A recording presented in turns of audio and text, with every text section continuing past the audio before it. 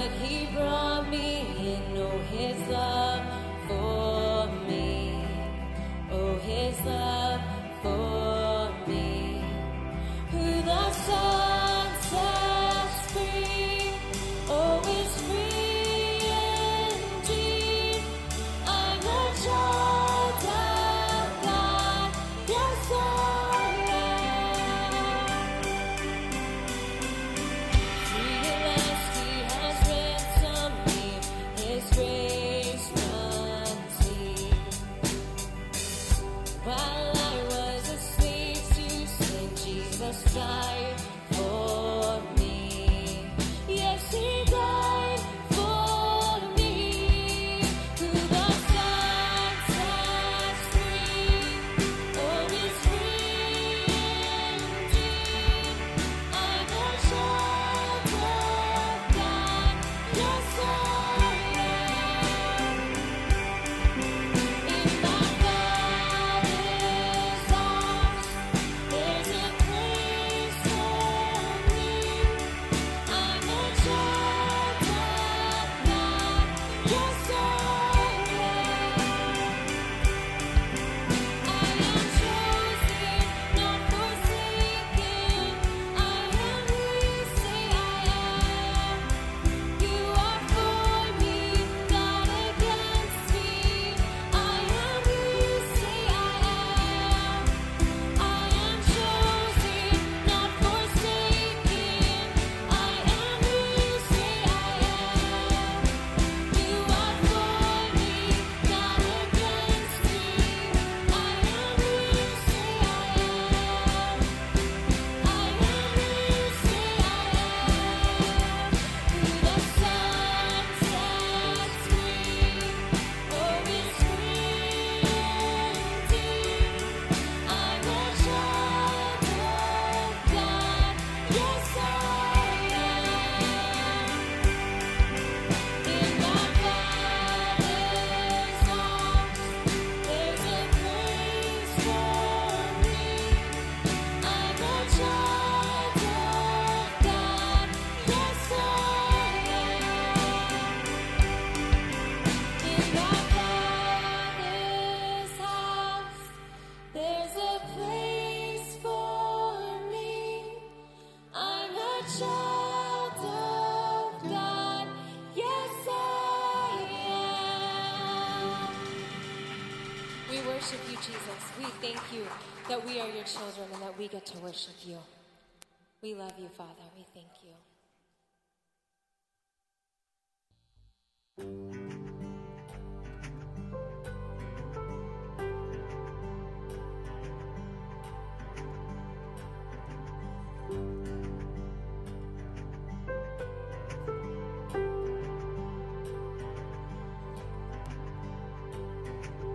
Joy to the world, the Lord is come.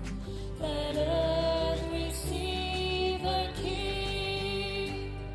Let every heart prepare Him room. And heaven and nature sing, and heaven and nature sing, and heaven and nature sing.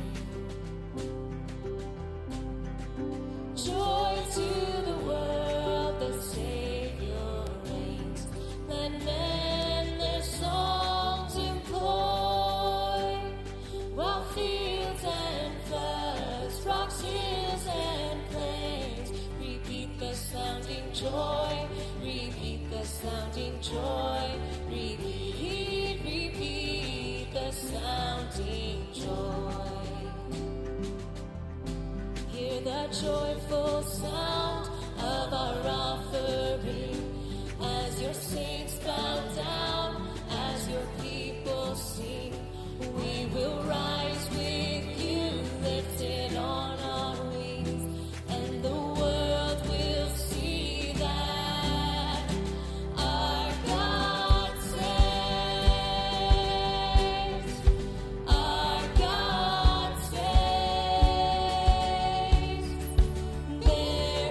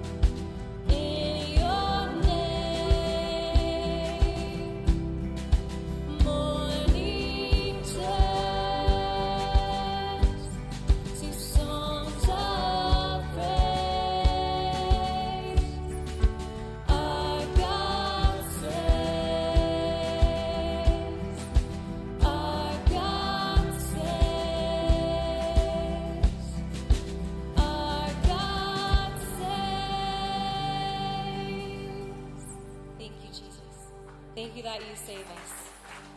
Thank you for salvation, and thank you that you are here.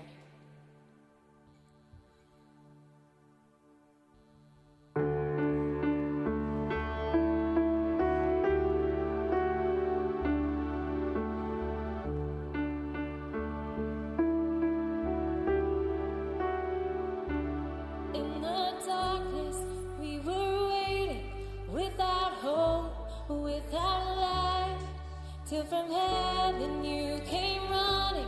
There was mercy in your eyes, to fulfill the law and prophets. To a virgin came the word, from a throne of endless glory, to a cradle in the dirt.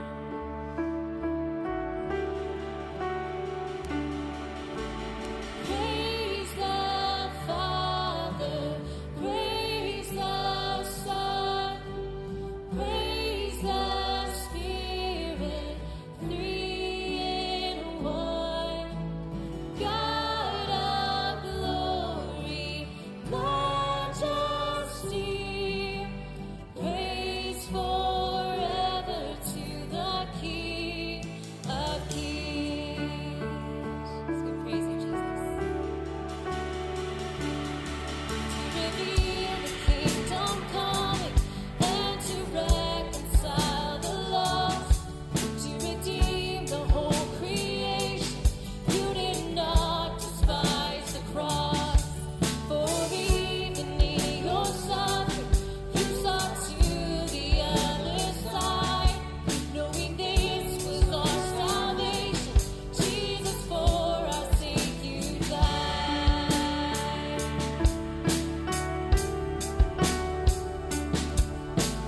Praise the Father, praise the Son, praise the Spirit, three in one. God of glory, majesty, praise forever to the King of Kings.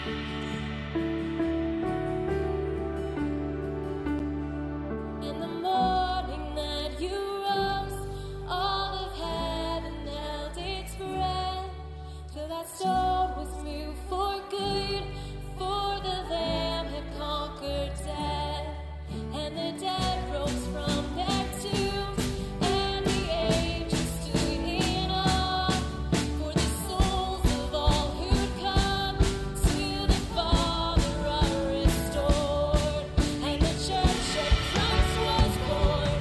Then the Spirit lit the flame. Now this gospel truth of old shall not live, shall not fade. By His blood and in His name, in His freedom I am free. For the love of Jesus Christ, who has resurrected me.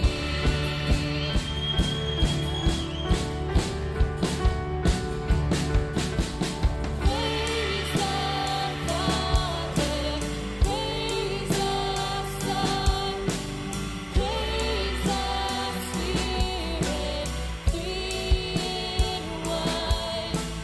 God of glory, majesty, praise forever to the King of Kings. Praise forever to the King of Kings.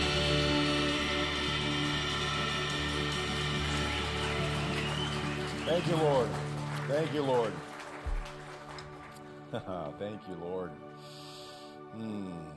King of Kings, we worship you. We are gathered because of you. Only because of you, Jesus, do we have the capacity, the access, the ability, the desire, Lord, to worship you in spirit and in truth. God, refresh us in that revelation, Lord God, that truth from your word, Lord. Help us never to get far from that truth, Lord God, but to keep it in our sights and build our lives upon it, Lord. Thank you, God. Holy God. Thank you for what you're doing today, Lord, for what you will do today, Lord. We just avail ourselves to you. Holy God, you're King.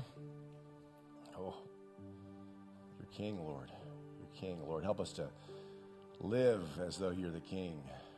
Submitted, humble, grateful, worshipful, dependent. Lord, thank you, Lord. God, as we get into your word today in Hebrews chapter 6, God, we want to grow in our understanding of the word and our understanding of you.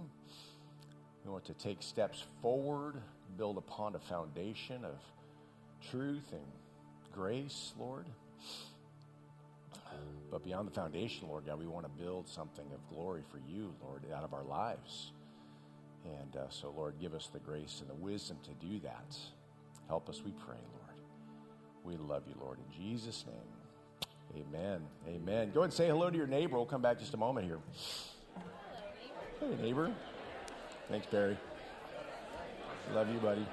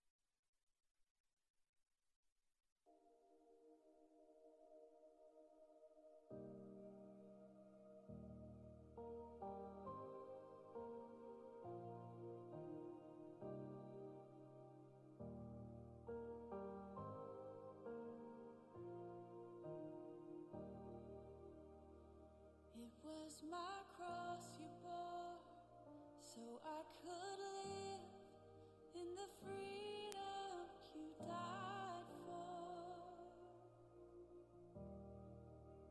It's refreshing to just watch the people of God connect and fellowship together and just smile and love on each other. So I didn't want to interrupt that. It's good. It's part of God's plan. That's why God tells us not to forsake the gathering together of the saints. We need each other. We need that encouragement, that connection, that love that is shared. We need that. And we're going to see a lot of people potentially this Christmas season that we don't see for a while and that we don't see typically during the year. And so take that, a little bit of that with you and just bless people with that fellowship and watch what God will do. Hey, we're in Hebrews chapter 6, and we titled the message today, Spiritual Maturity is Not Optional If You Want Spiritual Victory. Spiritual maturity is not optional if you want a spiritual victory. The two go hand in hand. A little 5-year-old boy was in his kindergarten Sunday school class, and they were in the class talking about the creation, how God created the heavens and the earth. And this little guy, Johnny, was particularly intrigued by the fact that Eve was created from one of Adam's ribs. And a few days later, little Johnny was in his bedroom, and he was laying down, kind of rubbing, holding his side. And his mom said, "Johnny, what's going on?" And he said, "My side really hurts. I feel like I'm going to have a wife."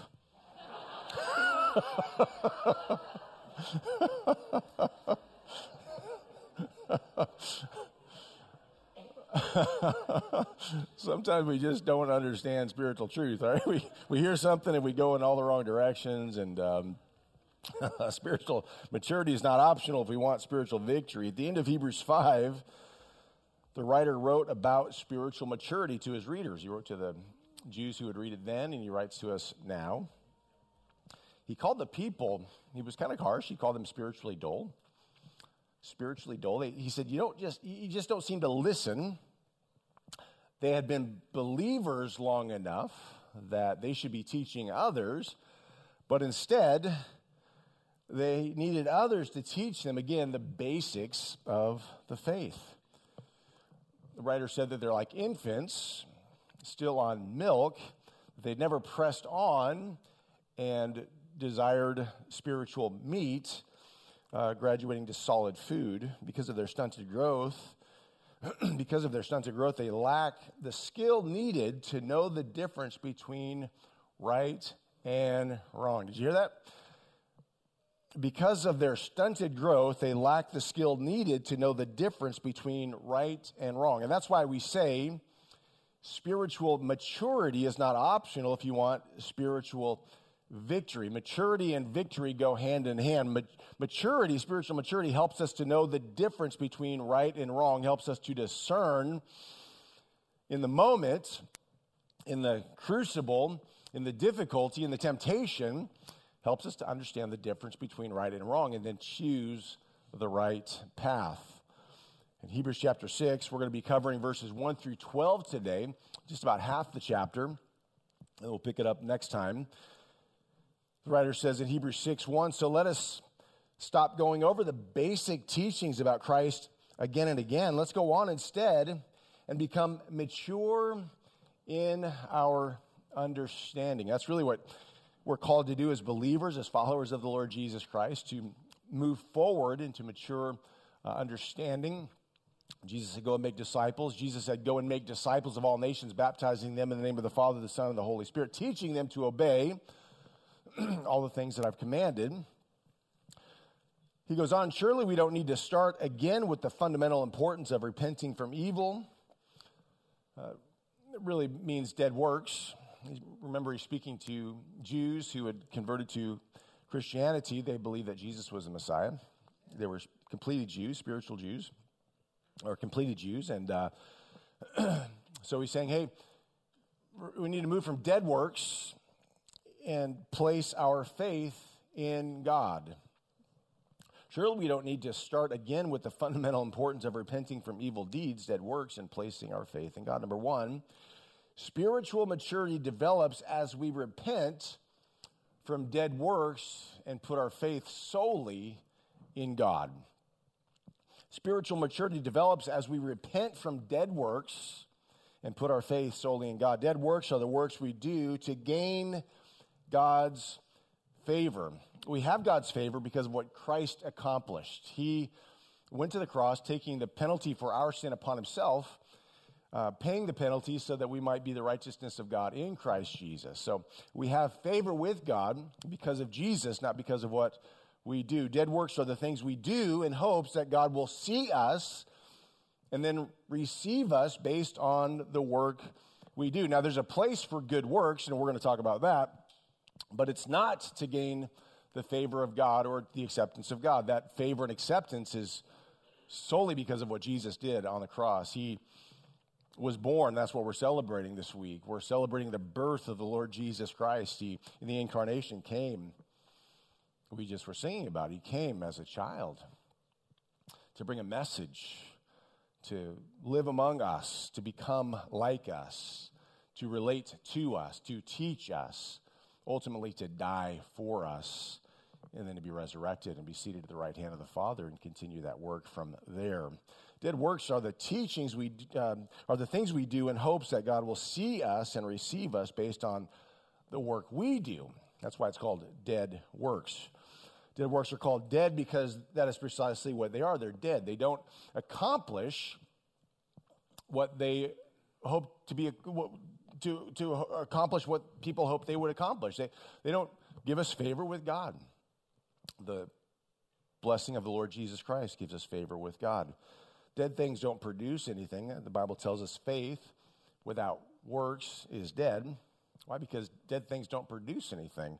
James 2:26 in the New Living Translation says, just as the body is dead without breath, so also faith is dead without good works. So there's a place for good works. It reflects our new life in Christ. It declares that we are new in Christ.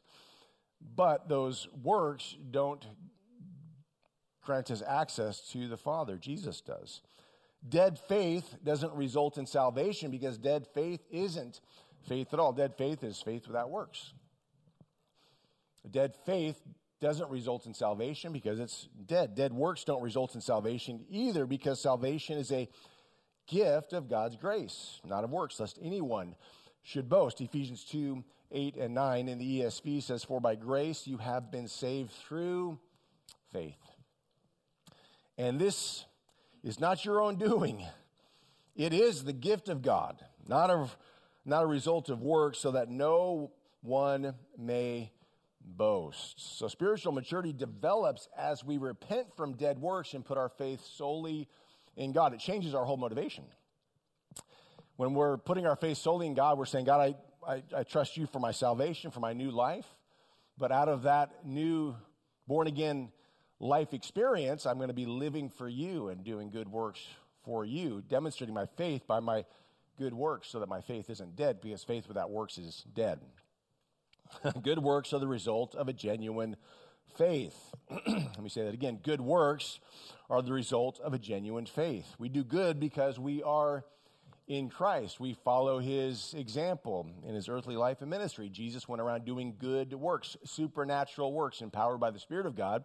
We're empowered by that same Spirit, and so we have the capacity by God's grace to do good works from the motivation to bless God and to bless others, because we're called to love God and love others. And so out of that commandment, out of that call of God, we do good works because he's good. And we want to reflect him and live a life of good works, demonstrating our faith. We do good works because we're in Christ. Dead works are just that. They're dead. Dead works, again, it's all about motivation. Why are we doing what we're doing?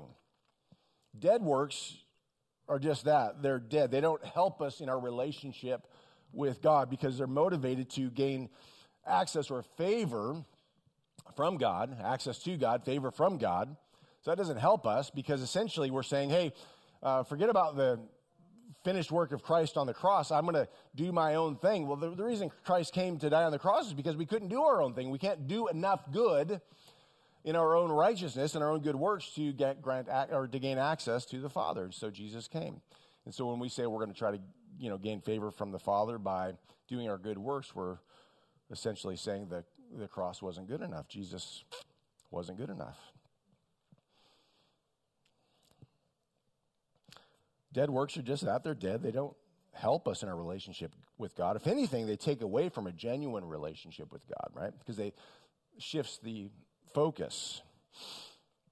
Again, because the only way we can have a relationship with God is because Jesus made it possible. This is why we celebrate Jesus every Sunday, but especially at Christmas and on Easter, because of what Jesus made possible through his shed blood on the cross. Let's move on. Hebrews 6:2. You don't need further instruction about baptisms, the laying on of hands, the resurrection of the dead, and eternal judgment. And so the author writes about 4 different things, kind of foundational things. You don't need further instructions about these things.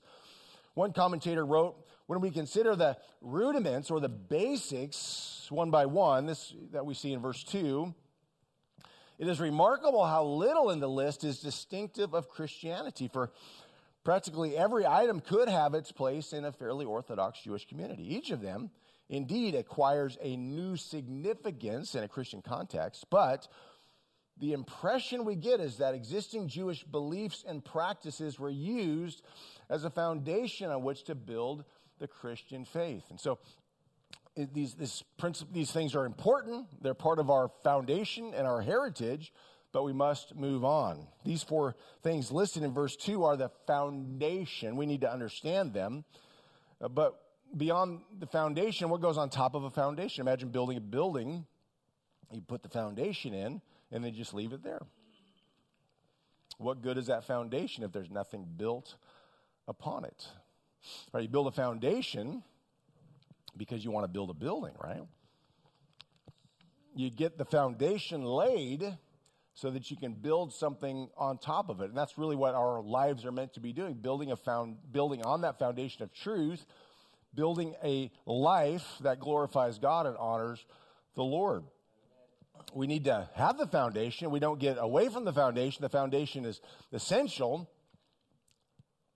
You don't even really see the foundation in a building, but you know if it's not there, right? You know if the foundation's not there, because you try to build anything without a foundation, and as soon as there's an earthquake or a storm, everything begins to fall apart. All right, so we need to have the foundation in our lives, because if we don't have the foundation in our lives, these things that we'll unpack here in just a moment, then as soon as a storm hits our lives, then everything will fall apart. Our faith will be shaken. We won't continue to believe God or trust God or worship God. We won't do any of those things because our foundation is shaken and will fall apart. This is the reason, potentially, that the Jewish people were waffling. They were trying to commingle their old life and their new life. They understood truth, but they understood it incompletely, and they wanted to move forward with that foundation, but misunderstanding that foundation and not wanting to give their lives fully to Jesus, they begin to waffle and waver. And maybe you're here today where you're saying, man, I want to go to church, and I know I need that foundation, but I also don't want to give up my old life. I'm not sure I want to do that. I mean, I don't want to get radical about Jesus. I know I need the foundation, and I need all of that, and I need fire insurance and that sort of thing, but I don't want to get radical about Jesus. And so there's this attempt to commingle. This is what the author is addressing here, this commingling of the old life, the old religious system that a lot of these Jews were entrenched in. They recognized that it was incomplete and that Jesus was the Messiah, so they moved to Jesus, began to worship Jesus, declaring him as God, but then they begin to waffle, and they begin to lose their faith in God, and they begin to backslide, as it were. And so they had maybe the foundation, but they misunderstood the foundation. So we're going to look at the foundations and talk about those and unpack them and just see what God will speak to us about the foundation. So again, these four things listed in verse 2 are the foundation. We need to understand the foundation so that we can build a building. We need to have that foundation solidly in place so that we can build a building on top of that. And so God willing, verse 3, Hebrews 6, we will move forward to further understanding. Again, further understanding implies a building on the foundation. It requires something of us. This faith requires something of us.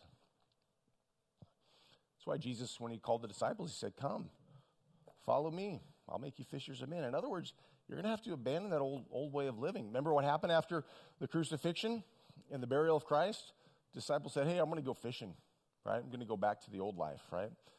Because they were shaken in their understanding and shaken in their faith. And what did Jesus do? He went after them, right? And then when they saw Jesus afresh, they followed him. Number 2, spiritual maturity develops as we move forward to further understanding. Further understanding. Beyond the rudimentary teaching concerning baptism, the laying on of hands, the resurrection from the dead, and the final judgment. To be thorough today, though, let's briefly recap these teachings that the writer of Hebrews is challenging his readers to move from. He's not telling his readers to forget about them, because you can't ever forget about the foundation. It's essential. But he's saying, from the foundation, you must build. You must build something. There must be something, evidence, fruit of your faith. So he doesn't want them to forget about the foundation, but to move forward, to move from, to build onto with further understanding. So let's unpack these four things. Baptisms. Notice the word is plural. The word in the Greek for baptisms there is baptismos. It's not a hard word to remember, but it refers to ceremonial cleansing. It doesn't refer to the baptism that we read about when the believers of God get baptized in the faith. It's referring to a washing, a purification effected by means of water. So the people being tempted to slip back into Judaism and dead works are maybe trying to commingle Judaism and Christianity. There it is again. But there's a difference between ceremonial washings prescribed by the Mosaic Law and Christian baptism. So they're using baptisms in the plural, speaking about ceremonial washings. Remember, the religious leaders approached Jesus and said, hey, we're confused or offended that your disciples don't wash their hands. They don't follow the ritual of ceremonial hand washing before they eat. And Jesus challenged them and said, hey, it's not what goes into a man that defiles him, but what comes out of him defiles him. He's talking about all of the wretched things that are in a man's heart. So he said, hey, it's not so much important that we're careful about what goes into us, but it's what comes out of us. Out of the abundance of the heart, the mouth speaks. So there's a difference. The ceremonial hand washing was a tradition of man. It was Mosaic law. It was something that was external. What God was wanting to do through baptism was transformational. It was internal. It was the whole being. The difference between ceremonial hand cleaning and baptism was completely different. Yet they're trying to commingle the two, trying to maybe get along with both camps. Have you ever tried to do that? You want to get along with the world, but you also want to get along with the church. This is what they're trying to do. They're trying to hold on to their old life and their new life and trying to commingle. The two don't mix. It's like oil and water. Ceremonial washing doesn't do what baptism does. Let's look at 1 Peter 3:18 through 21. It says, Christ died once for our sins. An innocent person died for those who are guilty. Christ did this to bring you to God when his body was put to death and his spirit was made alive. Verse 19, Christ then preached to the spirits that were being kept in prison. It's a whole nother sermon that we'll get to eventually. They had disobeyed God while Noah was building the boat, but God had been patient with them. 8 people went into the boat and were brought safely through the flood. Those flood waters were like baptism that now saves you. But baptism is more than just washing your body or ceremonially cleaning. It means turning to God with a clear conscience because Jesus Christ was raised from the dead. Christ is now in heaven where he sits at the right side of God. All angels, authorities, and powers are under his control. So baptism reflects something of transformation that's happened in our lives. It's a declaration that we understand that Jesus died for us and has adopted us, and we are identifying as followers of the Lord Jesus Christ. The significance is incredible. And so if you're here today and you know Jesus, but you've never been baptized, you've never made that public declaration of your faith through the waters of baptism, you need to get baptized. Not for salvation, but out of obedience. Jesus was baptized, right? John baptized him in the Jordan, and he modeled that for us.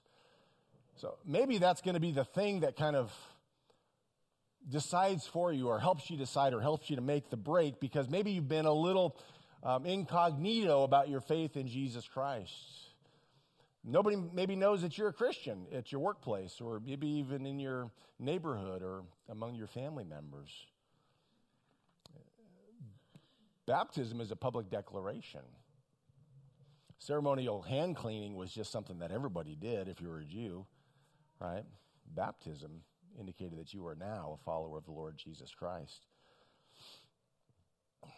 Hebrews 9:10 says, for the old system deals only with food and drinks and various cleansing ceremonies, physical regulations that were in effect only until a better system could be established. So the better system is Jesus. Jesus is the better system because he instituted a new covenant. Baptism in water is part of that new covenant that God has called us into. So that's baptism or baptisms. Next is laying on of hands. We demonstrated that just this morning when we laid hands on Daniel and Solvi, praying for them. So it's something that we see in the scripture, and it's something that we practice as the church, and it's something that was foundational, and we'll see why in the early church and to this day. We lay hands, number one, to appoint leaders. right? 1 Timothy 5:22 says, "Do not be hasty in laying on of hands, nor take part in the sins of others, keeping yourself pure." So what that means in the context of that is that when you're declaring a person to be a leader or anointing a person to be a leader, you lay your hands on them, kind of anointing them, declaring them to be a leader. So this is one of the ways in which we use the laying on of hands, or for healing the sick. In Mark 1:40-42, a man with leprosy came and knelt in front of Jesus, begging to be healed. "If you're willing, you can heal me and make me clean," he said. Moved with compassion, Jesus reached out and touched him. Now, there's plenty of examples of Jesus healing people by just speaking it, but then there's other examples of Jesus laying his hands on people and healing them. Jesus reached out and touched him. "I'm willing," he said, "be healed." Instantly, the leprosy disappeared, and the man was healed. So a lot of us need to remember that God has called us to lay our hands on people so that we might pray for them, so they might get healed. I was at work years ago, and a friend of mine was sick at work, and he was in the middle of everybody, and I said, "Hey, can I pray for you?" I laid my hands on him, I prayed for him, and just agreed for God's healing, and just did it in front of everybody. Didn't matter. It doesn't matter. I was at Andrini's this week, and I was praying with a brother just in Andrini's, a brother and a gal that I just met, and we were holding hands, laying hands on each other. We were agreeing together. So the laying on of hands, it speaks of community, it speaks of agreement. In Acts 9, remember on the road to Emmaus, Saul of Tarsus got knocked off his horse or his donkey or whatever he was riding, or on the road. He got blinded. So Ananias went and found Saul. Acts 9:17, he laid his hands on him and said, "Brother Saul, the Lord Jesus, who appeared to you on the road, has sent me so that you might regain your sight and be filled with the Holy Spirit." So two things happened there. Ananias laid his hands on him, he received his sight, and he was filled with the Holy Spirit. So that's another reason that we lay hands on somebody, for the receiving of the Holy Spirit. And we see that throughout the New Testament. For the receiving of the Holy Spirit. Acts 8:18 and 19, when Simon saw that the Spirit was given when the apostles laid their hands on people, he offered them money to buy this power. "Let me have this power too," he exclaimed, so that when I lay my hands on people, they will receive the Holy Spirit. So Simon was misled in his understanding, but he saw something that happened, that transpired when the disciples laid their hands on people. They received the Holy Spirit. We see the same thing when the Apostle Paul in Acts 19, then when Paul laid his hands on them, the Holy Spirit came on them, and they spoke in other tongues and prophesied. So the Holy Spirit came upon these people as a result of the laying on of hands. There's something happens supernaturally when we lay our hands on people. People begin to speak in tongues and prophesy. They're filled with the Holy Spirit and the fruit of the Spirit. They begin to live out of that new life where a person is filled with the Holy Spirit. We're promised at salvation that we'll be filled with the Holy Spirit. We're also told to be continually filled with the Holy Spirit, because we constantly need to be filled with the Holy Spirit. So maybe you're here today and you need somebody to lay hands on you that you might be filled with the Holy Spirit again. Or maybe you just ask the Lord, "God, come." But if you don't have the faith or the grace upon you to believe that God will do that, come forward at the end of the service and we'll pray over you. We'll lay hands on you and pray that the Lord fills you with His Holy Spirit, and that all the fruit that He desires and is designed to come out of you will begin to flow out of you. A lot of us are working in our natural man, our natural strength, trying to do the work and the will of God, and what we really need is the Holy Spirit. We're frustrated because our lives are fruitless. We're trying to do all of these things in our own strength, and what we need is the power of the Holy Spirit. We need the power of the Holy Spirit. Earlier this week, I had thrown my back out, and I was just hurting for days, and then I got a cold on Thursday, and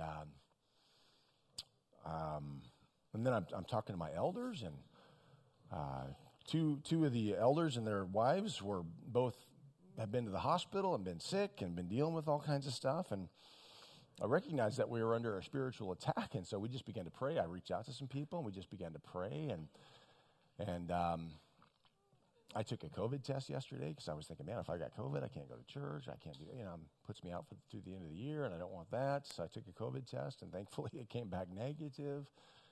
And so I just knew as I said, okay, Lord, I'm not feeling good. My back's thrashed, and I got this cold. Am I supposed to press on? And I felt like the Lord said, yeah, press on. So I just knew that the Holy Spirit was going to do something to restore me by this morning, and I'm feeling better this morning. I'm all doped up on medication, but I'm feeling better. Got a cough drop in my mouth, But so sometimes the Lord calls us when we're not feeling up to it physically to do the stuff that he wants us to do spiritually, and he will empower us to do that. He'll give us the grace to do that. So don't just give up if you're feeling weak or incapable in your natural man. Press in and say, Lord, what do you want me to do? And how do I trust you to move forward, and just see what the Lord will do? Maybe you just feel inadequate. You say, Lord, I don't feel adequate for what you've called me to do or for the life that you called me to lead. Well, good. That's actually a good, humble place to be. None of us should feel adequate in our own man and our own strength. None of us should feel that way. We never approach ministry from our own adequacy. We always approach ministry from a place of brokenness and dependence and contrition and humility, approaching everything that God calls us to do with gentleness, with just a humble dependence on him, and just leave the fruit up to him. So if you're feeling inadequate, don't give up. Just ask the Holy Spirit to fill you. And when you do, the fruit of the Spirit is love, joy, peace, patience, kindness, goodness, faithfulness, gentleness, and self-control. All of those things, and the Spirit of God will work through you. And the power of God will begin to flow through you in ways that you don't even understand. You'll say stuff that you never thought you could say, or thought you would say, or thought, that you'll say things that were never in your mind to say, the things maybe you don't even understand that you're saying. You'll begin to pray with a greater level of faith and confidence. You'll be able to act with greater obedience, all of those things. So that's baptism and laying on of hands. And there's the resurrection of the dead. We need to understand the resurrection of the dead. I'm never going to get through this message today. The resurrection of the dead. 1 Corinthians 15, 12 through 23 just unpacks the resurrection. And then you can go to 2 Corinthians chapter 5. I'll read a little bit from that as well. But we need to understand what happens after we die. It's part of the foundation of our understanding and faith that gives us confidence to live in the here and now for Jesus. We need to understand what God has in store for us. So let's just read some verses of Scripture in 1 Corinthians chapter 15. But tell me this, since we preach that Christ rose from the dead, why are some of you saying there will be no resurrection of the dead? For if there is no resurrection of the dead, then Christ has not been raised either. And if Christ has not been raised, then, boy, all of our preaching is useless, and your faith is useless. And we apostles will be lying about God, for we have said that God raised Christ from the grave.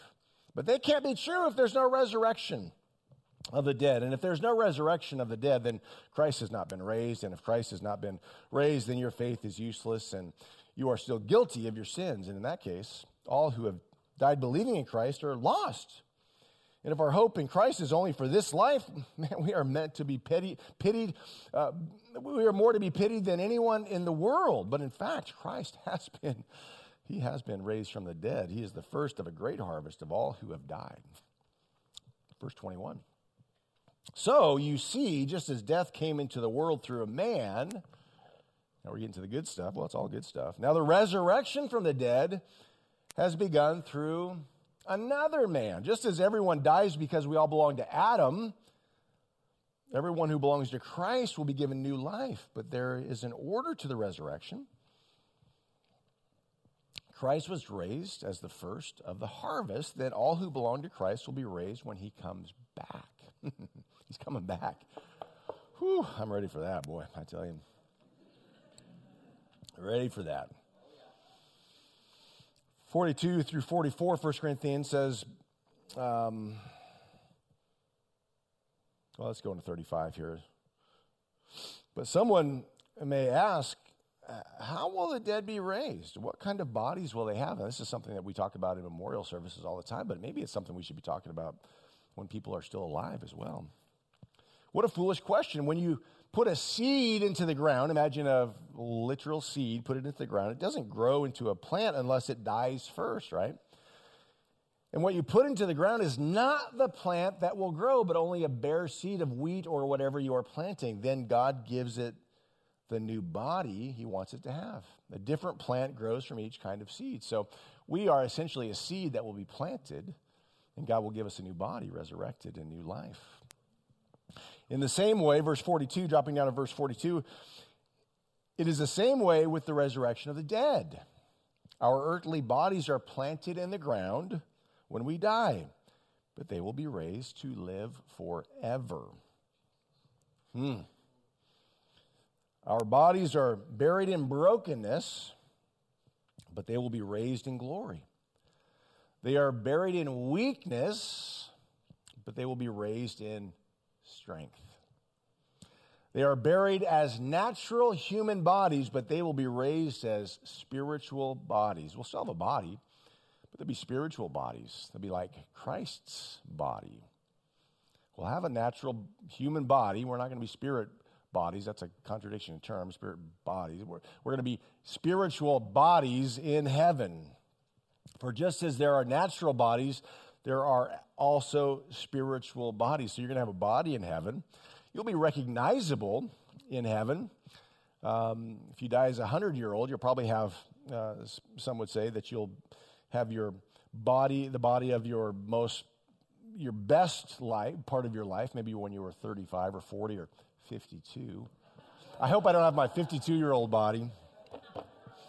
I want my 35-year-old body.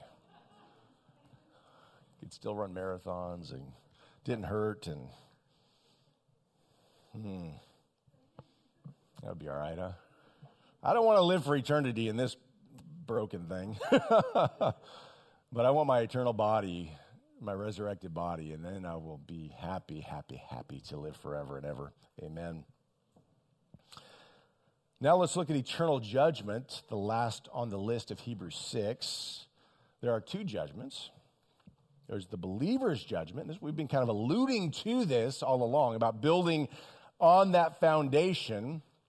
We will actually stand before the Lord at the believer's judgment and give an account for our lives, whether we built on that foundation or not. And then we will receive rewards or not based on what we have built by God's grace and his strength for his glory.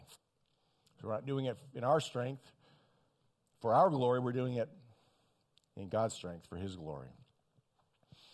The believer's judgment, where believers will stand before the Lord to give an account for our lives, our fruit will be judged. Isn't that interesting? 2 Corinthians 5:10 says, "For we must all stand before Christ to be judged. We will each receive whatever we deserve for the good or evil we have done in this earthly body." So this is speaking to believers in 2 Corinthians chapter 5, speaking to believers, people who have come to faith in Christ.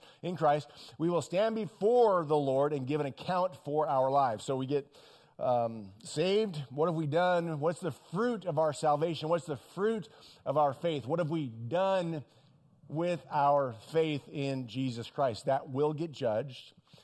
And we will receive whatever we deserve, not heaven or hell, because that's already decided by Christ, right? We're saved by grace through faith. But our works and the fruit of our lives will be judged. And we see that throughout the scripture in the Old and the New Testament. We must all stand before Christ to be judged. We will each receive whatever we deserve for the good or evil we have done in this earthly body. There's two judgments, the believer's judgment, and then the final judgment, or the great white throne judgment. This is for unbelievers. We see in Revelation chapter 20, that there's a judgment for unbelievers. These are people who have not received the grace of the Lord Jesus Christ. You're in one or two camps as a human being. You are a believer or you are an unbeliever. You are in Christ or you are out of Christ, outside of Christ. If you're in Christ, you have eternal life. If you're outside of Christ, you do not. You will spend eternity in one of two places, either heaven or hell, depending on your decisions here in the earth. Revelation 20:11 through 15 says, "And I saw a great white throne, and the one sitting on it. The earth and the sky fled from his presence, but they found no place to hide.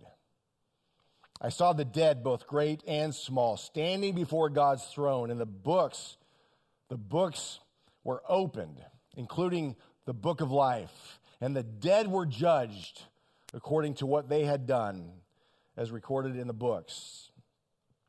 The sea gave up its dead, and death and the grave gave up their dead, and all were judged according to their deeds. Then death and the grave were thrown into the lake of fire." This lake of fire is the second death.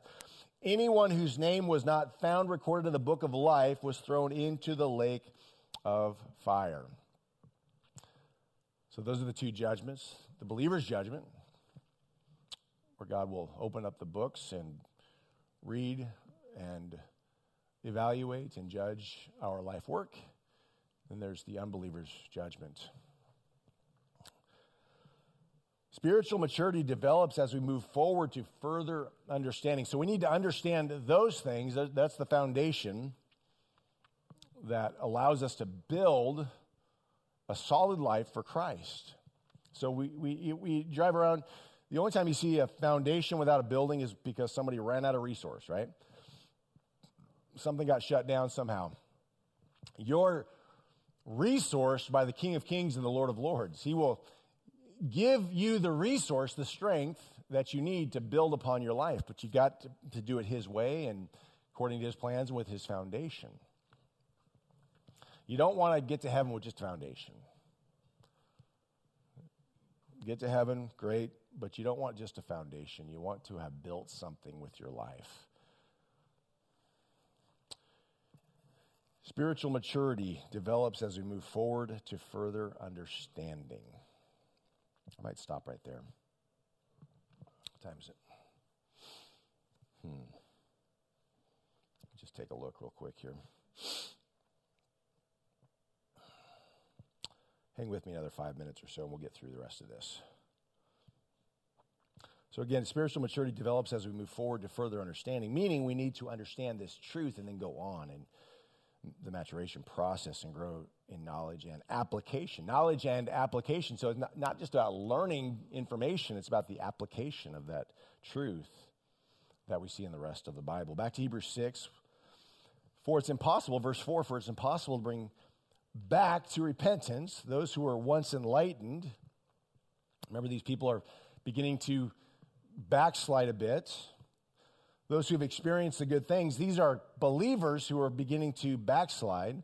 It's impossible to bring back to repentance those who were once enlightened. They received the light of Christ. Those who have experienced the good things of heaven and shared in the Holy Spirit, who have tasted the goodness of the Word of God and the power of the age to come, and who then turn away from God. It's impossible to bring such people back to repentance, but by rejecting the Son of God, they themselves are nailing Him to the cross once again and holding Him up to public shame. So again, this verse is speaking to believers, people who have had a real encounter based on the Scripture, based on the context. These are people who have had a real encounter with Jesus based on the text and the context of the whole of Hebrews and this chapter. These are people who have known God. So this verse is speaking about believers. These verses are speaking about believers who have turned away from God, who potentially have become apostate. And so there's a warning the writer is giving to these people who are beginning to backslide, wanting to commingle their old life with their new life, because it's a slippery slope that will cause them to fall away from the Lord altogether. Apostate is a person who renounces a religious belief. So this verse is speaking to Jews who are potentially rejecting the finished work of Christ on the cross and then are returning to a system of law and of dead works. Part of that system of law and dead works is the sacrificial system, the animal sacrifices that are part of the Old Covenant. So they would, as part of that, going back to the Jewish way of doing things, they would go back to animal sacrifices, thereby rejecting what Jesus has done as the Lamb of God who takes away the sin of the world. He was crucified and gave His life as the final once for all, finished and done sacrifice on the cross. And so by rejecting Jesus and going back to the old system, they're becoming apostate, falling away from the Lord, and this is what the scripture says about them. These people, speaking of the Jews, would return to religious Jewish practices. Maybe it's like the people of Israel wandering through the wilderness. They've been delivered out of Egypt. They're wandering through the wilderness. They continually complain against the Lord. They're rebelling against the Lord. They're building idols to worship, rejecting God as their leader and Lord and guide and king. And so he made them wander in the wilderness until that whole generation died off before they entered into the promised land. So these people, speaking of the Jews, would return to Jewish religious practices like animal sacrifices to make atonement for their sins. Imagine, so it's a slap in the face to Christ because they're rejecting the sacrifice of the Lamb of God who takes away the sins of the world. They're rejecting the Savior of the world, the Messiah. John 1:29 through 34 says, the next day John, this is John the Baptizer, saw Jesus coming toward him and said, look, the Lamb of God who takes away the sins of the world. John recognized him. He was sent as the forerunner to identify, to prepare the way for Jesus and then to identify him. He is the one I was talking about when I said a man is coming after me who is far greater than I am, for he existed long before me. And I did not recognize him as the Messiah, but I have been baptizing with water so that he might be revealed to Israel. Then John testified, I saw the Holy Spirit descending like a dove from heaven and resting upon him. I didn't know he was the one, but when God sent me to baptize with water, he told me, the one on whom you see the Spirit descend and rest is the one who will baptize with the Holy Spirit. I saw this happen to Jesus, so I testified that he is the chosen one of God. So John, this Jewish man, declared that Jesus was the Messiah, the Lamb of God who takes away the sin of the world. And these people who had once believed that are now rejecting that and going back to their old way of living. How does a person know if they're an apostate? Maybe you're here today and you're worried that you might be an apostate. Maybe you've committed a sin, done something, and you feel like you might be an apostate. Maybe you've committed the unpardonable sin. If you're here today and you're worried that you might have sinned this way, you probably haven't. Why? Because an apostate is someone who's hardened their heart toward the things of God. And God can only cause people to come to a place of repentance through the good work of his Spirit in their hearts, through a tender heart, through a broken heart, a contrite heart. And so if you're feeling like maybe I've committed the unpardonable sin, you haven't. Because your heart is to confess your sin to the Lord and repent. An apostate has a hard, persistently unrepentant heart. Titus 1:12 through 16, speaking of the people of Crete, maybe this is a good example for us. We just studied Titus. Verse 12, it says, even one of their own men, a prophet from Crete, has said about them, the people of Crete are all liars, cruel animals, and lazy gluttons. This is true, so reprimand them sternly to make them strong in the faith. They must stop listening to Jewish myths and the commands of people who have turned away from the truth. And that's what's essentially happening here in Hebrews. Everything is pure to those whose hearts are pure, but nothing is pure to those who are corrupt and unbelieving because their minds and consciences are corrupted. Such people claim they know God, but they deny him by the way they live. They are detestable and disobedient, worthless for doing anything good. So Hebrews 6 helps us as we wrap this up here with a helpful picture for us. Verse 7, when the ground soaks up the falling rain and bears a good crop for the farmer, it has God's blessing. But if, and this again speaks of the building upon the foundation, but if a field bears thorns and thistles, it is useless. The farmer will soon condemn the field and burn it.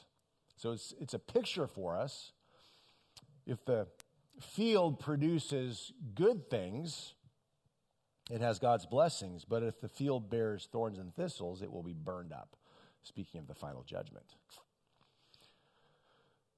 You will know a person by their fruit.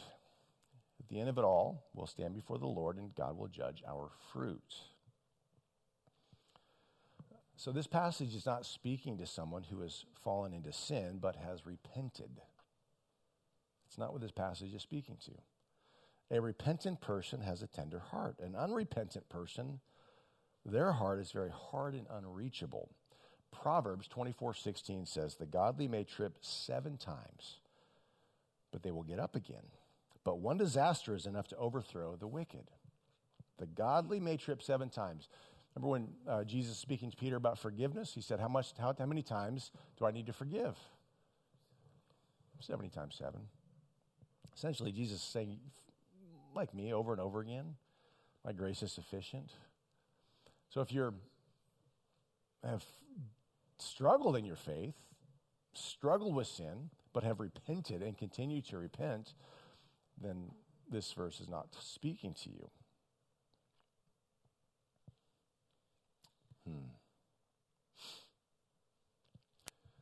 I'll just read the last few verses here. Dear friends, even though we're talking this way, we really don't believe it applies to you. Isn't that good news?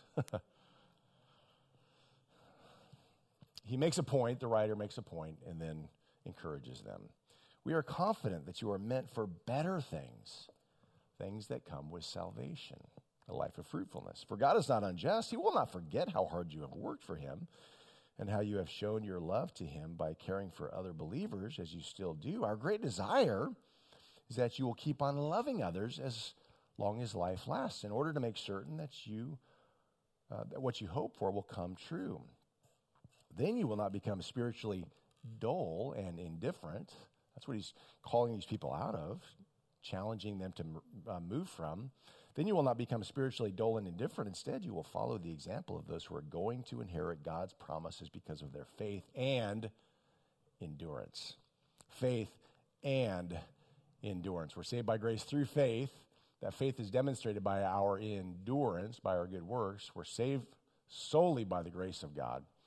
But that grace is demonstrated by our faith, and that faith is demonstrated by our good works, our endurance, our ability to trust God and believe God all the days of our life. Spiritual maturity is not optional if you want spiritual victory. Number one, spiritual maturity develops as we repent from dead works and put our faith solely in God. Let's invite the worship team forward. We're going to sing another song here. Number two, spiritual maturity develops as we move forward to further understanding. Number three, spiritual maturity develops when we refuse to give up. When we refuse to give up. I was talking to someone earlier this week about 102 and all of the challenges and hurdles. 102 is our new worship center that will hopefully be open in March. The drywall starts this week. Good things are happening. But he said, hey, how's it been the process? I said, when you just refuse to give up and continue to trust God, God always comes through. And so that is true for our lives as believers in Christ. We need to not give up. Refuse to give up. Continue to move forward. Continue to repent and move forward as a follower of the Lord Jesus Christ. And then watch what God will do. Right, all the promises of God require patience, endurance. It requires that we wait on God and trust his timing and not our own, that we refuse to give up. Where have you given up?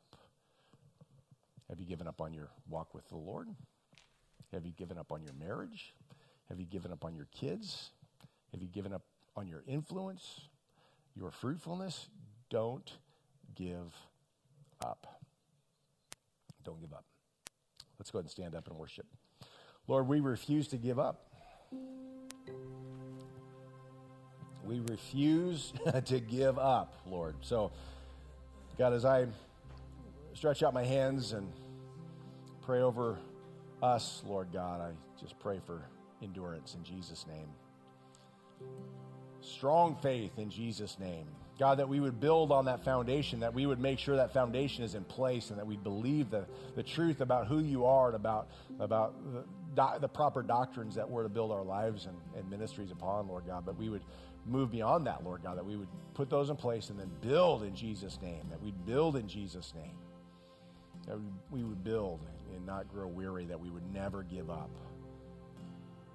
So, Lord, help us to worship today in spirit and in truth. And as we worship, Lord God, let it be a declaration that says, God, I'm never giving up. Things may get difficult, but I'm not giving up. 2022 is going to be a good year, Lord, because we haven't quit. We haven't given up. corporately as a church and individually. If you need prayer during this last set of worship, there'll be people down here who will be praying for you. I'm not going to pray for you because I don't want to get too close to you with my cold, but there's others. If you need people to lay hands on you so that you might be healed or filled with the Holy Spirit, so that you might be encouraged, so that you might receive from God what you need, then come on forward and people will pray for you. Let's worship. Oh, come, let us adore him. Oh, come, let us adore him. Oh, come, let us adore him. Praise the Lord. Oh, come, all ye faithful, joyful.